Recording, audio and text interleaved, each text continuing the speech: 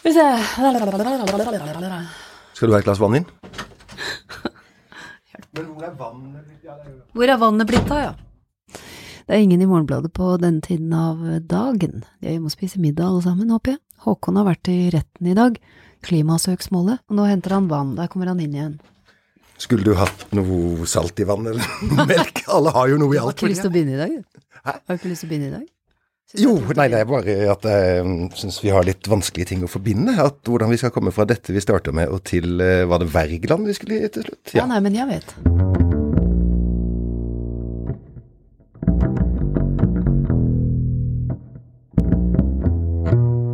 Jeg husker efter at vi hadde danset sammen, første gangen.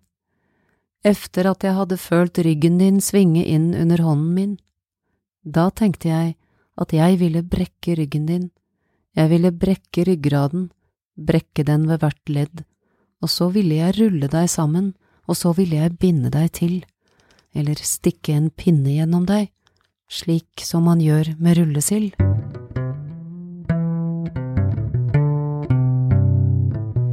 Nå hører du da Easy Listening fra Morgenbladets arkiv med Kari Slottsveen og Håkon Gundersen som sitter her. Skjønt Easy Listening var det jo kanskje ikke helt. Det var voldsomt til å være fra 1931. Ja, det var det var, skjønner du. Dette her var fra Karo Espeseths prosadikt Sår som ennu blør, som jeg leste fra.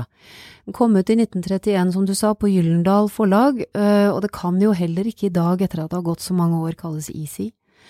I Morgenbladet skrev Fredrik Ramm om Gyllendals omtale av boken som dristig, at uttrykket er falskt.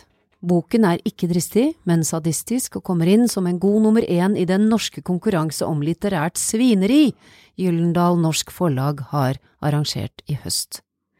Denne episoden av da har nesten samme titel som Rams artikkel, Det flyter en skitten strøm utover landet.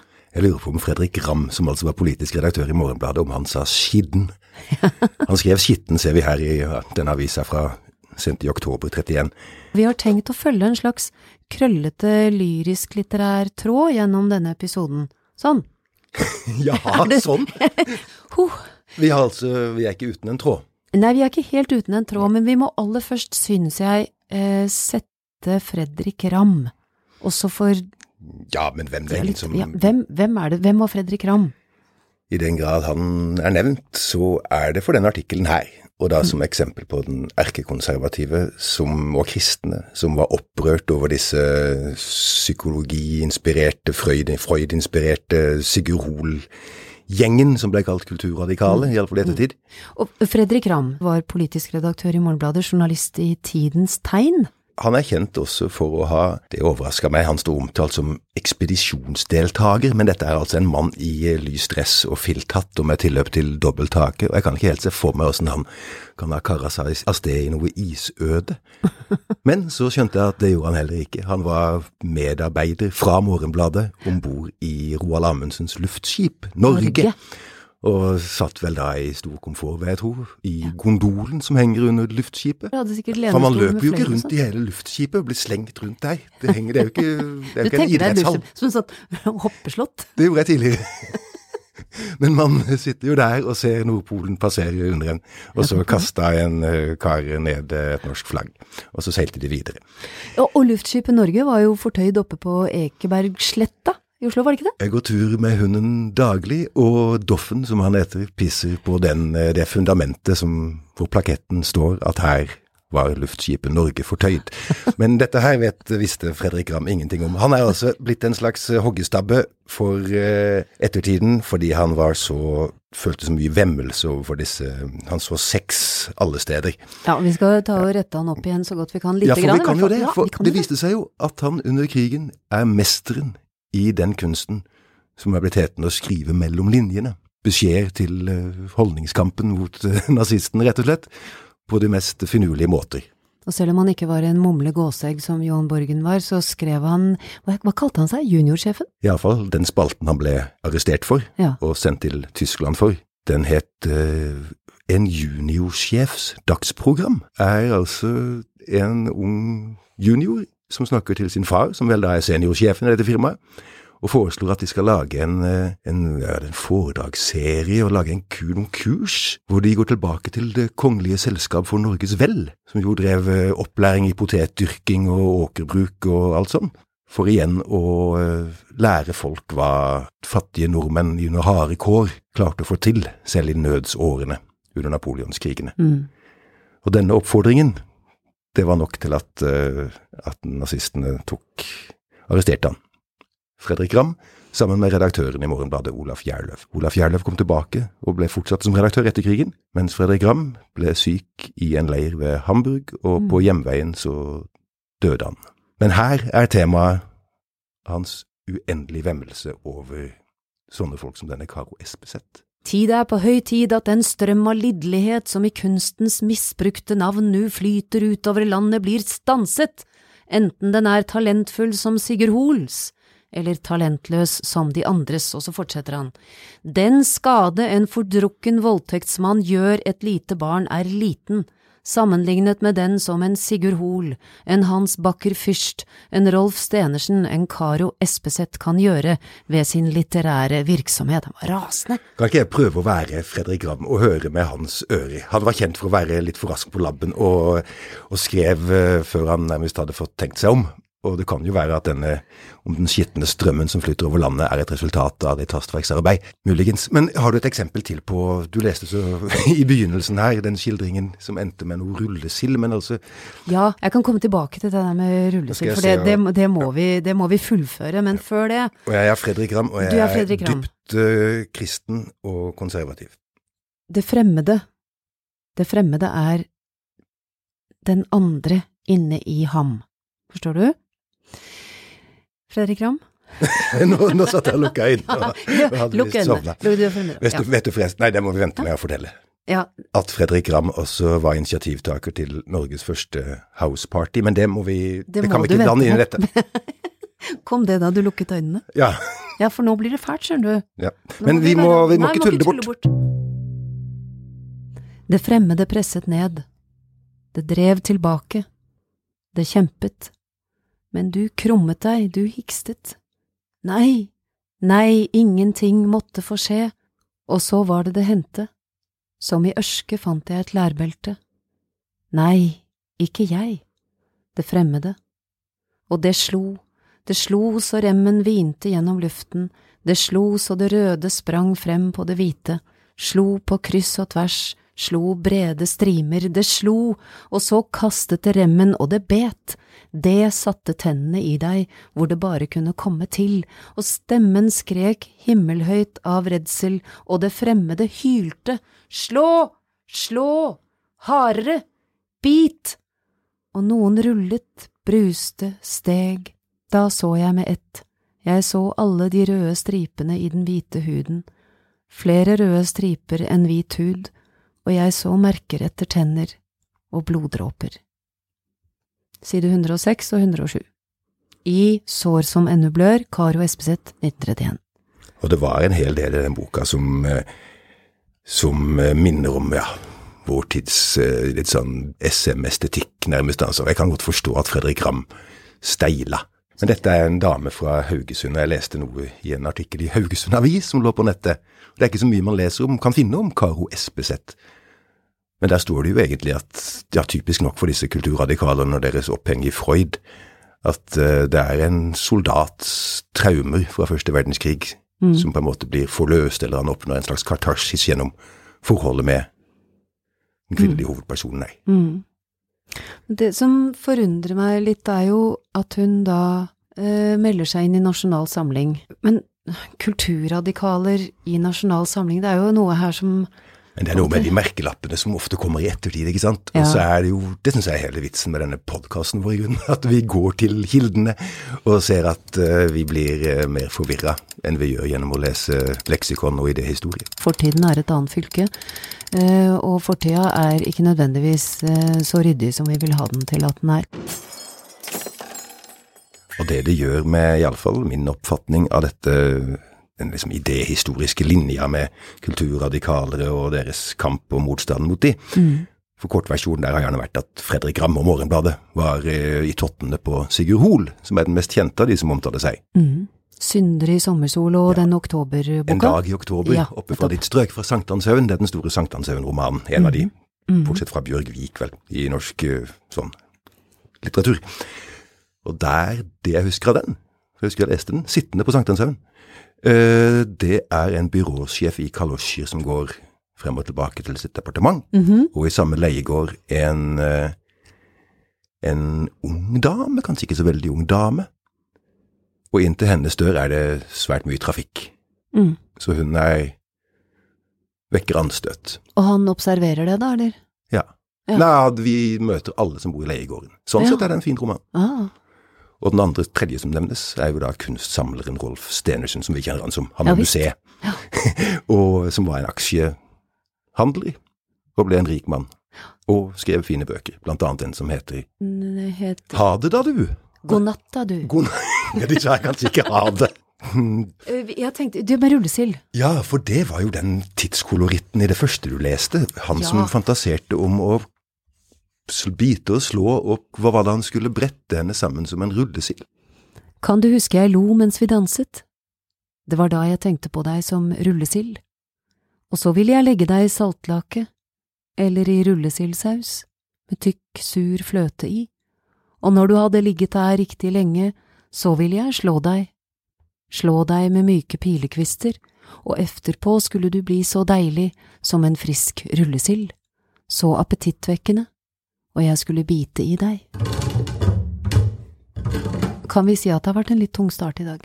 Ja, og trøsten er at vi, i alle fall det jeg vet, skal på house party på Ringsaker i 1934.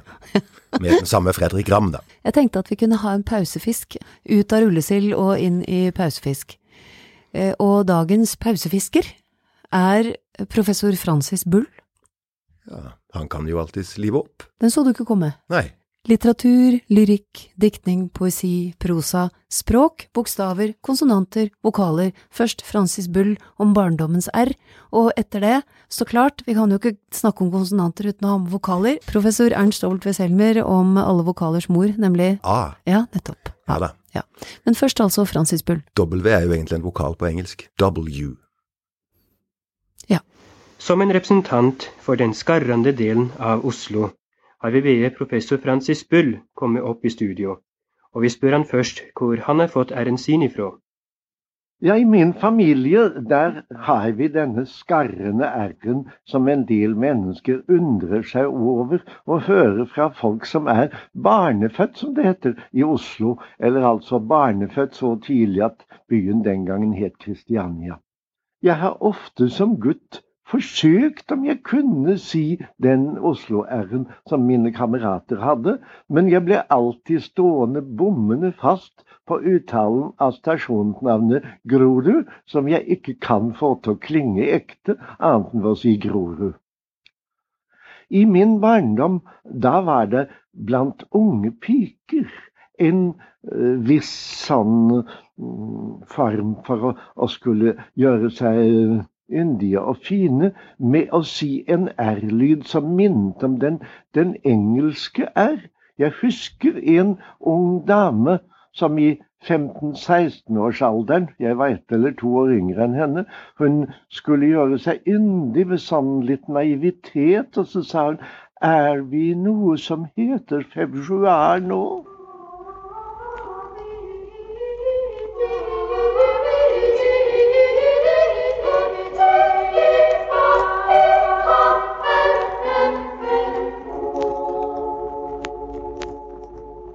Somme vil kanskje ha lagt merke til at Trysilmålet har noen vokaler som ikke er vanlige ellers. Men ikke langt unna i Nord-Østerdalen finnes det enda rarere vokaler. Om det forteller professoren i fonetikk ved Universitetet i Oslo, Ernst V. Selmer, som nærmest har det som fag å samle på sjeldne lyder. Denne A, den har påvirket vårt norske lydsystem, slik at vi har fått disse eiendommelige ord og ur, som jo er et av særtegnene ved norsk. Det har bevirket at en rekke norske vokaler er kommet inn i en faresone midt i munnen. De svirrer som møllen omkring lyset, omkring en liten bokstav som de som har lest engelsk og fransk og tysk med lydskrift vil vite vi betegner som en opp- og nedvendt ø, for eksempel i ordet gave, hoppe og så videre. Jeg skal få lov til å demonstrere 3 av disse lyd. En av dem er meget eiendommelig, og jeg velger for mine prøver Alvdal. En død sø og en død gørk.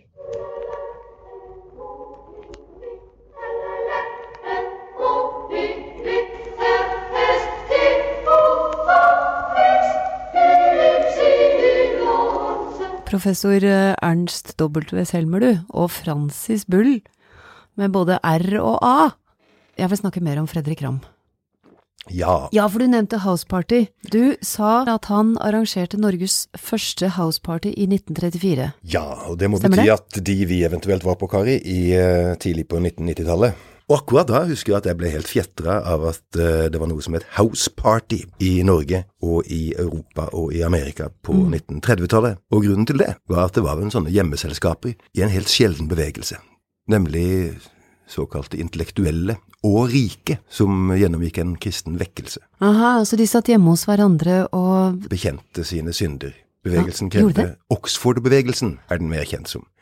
Startet av en som het Pat Buchanan, og det hadde veldig mye med Morgenbladet å gjøre faktisk, fordi at han som hadde vært redaktør i Morgenbladet, senere stortingspresident Karl Joachim Hambro, han hadde støtt på denne Buchanan. Hambro var jo Norges mann i Folkeforbundet i Genève, forløperen til FN. Og der møtte han denne Buchanan, Hambro og altså Fredrik Ramm i Morgenbladet, og forfatteren Ronald Fangen. De inviterte til Norges første House Party, vet du hvor? Du sa på Ringsaker, men hvor på Ringsaker? Jeg tenker på det hver gang jeg kjører forbi det hotellet som heter det rare navnet Høsbjør. Jeg vet ikke hvordan man sier det. Sier man ikke det? Høsbjør? Høsbjør, Høsbjør hotell? Høsbjør I alle fall, hele det hotellet var satt av til dette House Party, som da var et hotellparty, som var et vekkelsesmøte i 1934, det er altså 3 år etter at Ramm skrev om den skittende strømmen som går over landet. Ja. I mellomtid hadde han mistet redaktørtitelen, for han møtte en del motstand for sin krasshet faktisk i Morgenbladet. Og der skulle alle reise seg og bekjenne sine synder, en etter en. Det var en del av bevegelsen.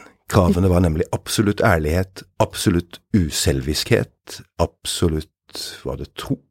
Og absolutt renhet, og absolutt kjærlighet. Og folk reiste seg opp. Det var skipsredere fra landet rundt, og politikere som Hambro. Og så har jeg aldri sett noen skrive at også Hambro reiste seg og bekjente. At han hadde en elskerinne på Hotell Bristol. Ja, for det var jo kjent allerede i samtiden at hans skuespillerinne, kjæreste Gyda Christensen, bodde på hans regning vel. Fredrik Ramm reiste seg, og så står det i en fin sånn vennebok som kom til om han etter hans død, redigert av Carl Fredrik Engelstad, at Fredrik Ramm reiste seg og skulle til å si noe, men satte seg igjen. Hambro skrev før han senere ble redaktør av Morgenbladet, han var høyremann og litteraturanmelder i Morgenbladet i mange år. Han skrev om Wildenvey, Herman Wildenvey. Jaha, den unge charmøren med panneluggen som kom som en vårvind over landet. Hadde han noe imot han? Snille Wildenvey. Ifølge Wildenvey selv, i et radioopptak fra 1949, så skrev denne Hambro om Wildenveys tralling. Og Wildenvey høres... Var ikke han sommerens sanger, kalte han seg ikke det? Kunne ikke han godta at noen kalte det tralling? Hør nå. Bladredaksjonene vrimlet med vers på den nye rytmen, Wildenvey-rytmen som alle kunne kopiere, og overalt var det tale om de alt for lettflytende diktene mine, som alle syntes det måtte være den letteste sak av verden å eftertralle. Hambro hadde startet denne opposisjonen og fremlagt beviset for påstanden om min dikteriske letthet ved å ta en trall selv midt i Morgenbladet.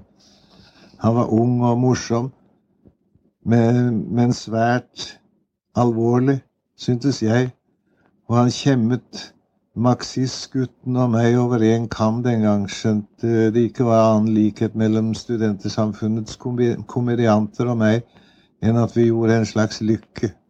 Jeg gikk forbi gravstøtten til Herman og Gisken Wildenvey på vår frelses gravlund i dag, mens snøen fylte gravlunden og skoleungene løp omkring med sånne oppgaver. Og så fant de gamle Wildenvey? Ja, han hørtes tung ut her. Ja, men han var ikke så gammel. 64 år tror jeg han var i 1949. da han så seg tilbake og tenkte med ganske stor bitterhet på hvordan han ble mottatt en stund, hvor man da, som han sa, snakket om den vildenveiske rytme som alle kunne etterape. Trallingen, som Hambro skrev om. Men så, jeg tenkte på et dikt jeg selv vokste opp med, som heter Februardialog. De 2. Hva det for måned vi har? Du vet det jo, februar, den morsom og kort, og så bar, ja, den ikke rar, uten sne og sport. Holmenkollen til triks, hun ung og lys og fiks, og han all right, sportsmanns delight. Nei, se, jeg ser, det sne, det sner. Det ble ikke sagt mer. Men hvem var det i 1841, Kari Slottsveen, som ble for frisk selv for, også i Morgenbladet? Henrik Wergeland, riksarkivar. Ville han bli? Ja, nei, han ble. Ja, det ble han, for all det ble han, absolutt. Og på kongelig gasje og greie, men i konkurranse med Ludvig Christensen Daa. Ja, og det navnet der, Ludvig Daa, egnet til å forvirre. Nesten verre enn Vollert Konov, som det finnes 2 av samtidig i norsk historie. Så finnes det 3 Ludvig Daer. Ja. Og han ene jobbet i Morgenbladet, for Morgenbladet, også han. Hvem var det? Nummer 1 og 2. Av Konov eller da? Da.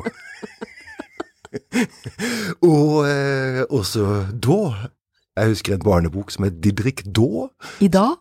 Ville ha stillingen som riksarkivar. Ja. Som Wergeland fikk. Og Morgenbladet raste mot utnevnelsen av Wergeland, og mente slett ikke at han var kikkert den også søkte på, nemlig en stilling som biskop.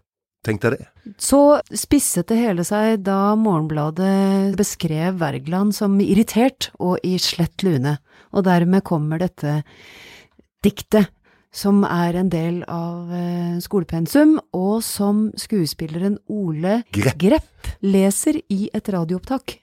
Men dette her da hentet fra en bok av Hans Heiberg om Henrik Wergeland. Jeg i slett lune Morgenblad.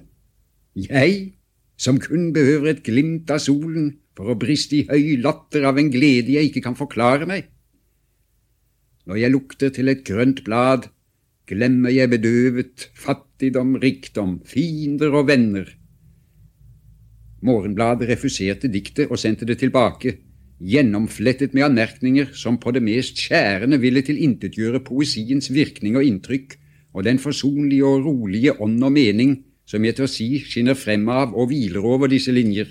Med ettertrykk erklærte at bladet heretter ikke ville trykke hans smussprodukter. Dette var en helt ny og skremmende situasjon for Wergeland, som hele sitt liv hadde kunnet boltre seg i hovedstadspressen. I tiden fremover ble han henvist til å uttrykke seg gjennom Kristiansandsposten, Lillehammers Tilskuer og den kortlivede avisen Tønsbergs Merkur. Men fra 1844 var Henrik Wergeland tilbake igjen i Morgenbladets spalter. Du lover oss en tråd. Jeg vet hvor vi skal, nemlig. Og veien dit kan gå gjennom det at det var en Wergeland-kjenner. Kanskje en Wergeland-kjenneren fremfor noen for tida. Geir Uthaug. Ja. Som i 1984 skrev den Skitten. Av elektrisk ereksjon, som var sampoesiboken til Cindy Haug og Gene Dalby. Og vi har funnet nok et uttrykk for den forargelsen fra dikterhold, som Morgenbladet gjorde seg vel fortjent til. Ja, og da må vi tilbake igjen til det klippet vi hørte med Harald Are Lund, som intervjuer Gene Dalby og Cindy Haug utenfor Morgenbladets redaksjonslokaler i 1984, og som dere hørte i den episoden som heter Elektrisk ereksjon. Når det gjelder akkurat denne her boken som dere har begått sammen da, så har den fått, jeg har ikke lest så mange kritikker, men jeg har bitt meg merke i en i Morgenbladet, som åpner med Cindy Haug og Gene Dalbys Elektrisk ereksjon, ja, for det heter denne samboken deres, omtrent like spennende som en toalettskål utstillet for n-te gang på en internasjonal messe for kunstinteresserte. Det jo selvfølgelig en kraftsalve å få, men dere har kanskje noe å si til deres forsvar? Nei, ikke til vårt forsvar. Jeg tror det han kritikeren som må forsvare seg. Ja. Jeg mener Morgenblad, altså. Det det eneste organet i Norge som snøblind midt på sommeren, altså. Det kan man ikke ta alvorlig, altså. Vi sto og koste oss og leste dette her. Vi kjøpte hvert vårt eksemplar av Morgenbladet. Så sto vi utenfor Morgenbladhuset og leste den og koste oss og lo. Gønne Dalby og Cindy Haug, samt Harald Are Lund, selveste Harald Are Lund, i denne podcasten som heter Da Easy Listening fra Morgenbladets arkiv, som nå straks er. En skitten strøm gikk over landet. Ja, som nå straks er over. En skitten strøm fløt utover landet. En skitten strøm flyter utover landet. Det er oss.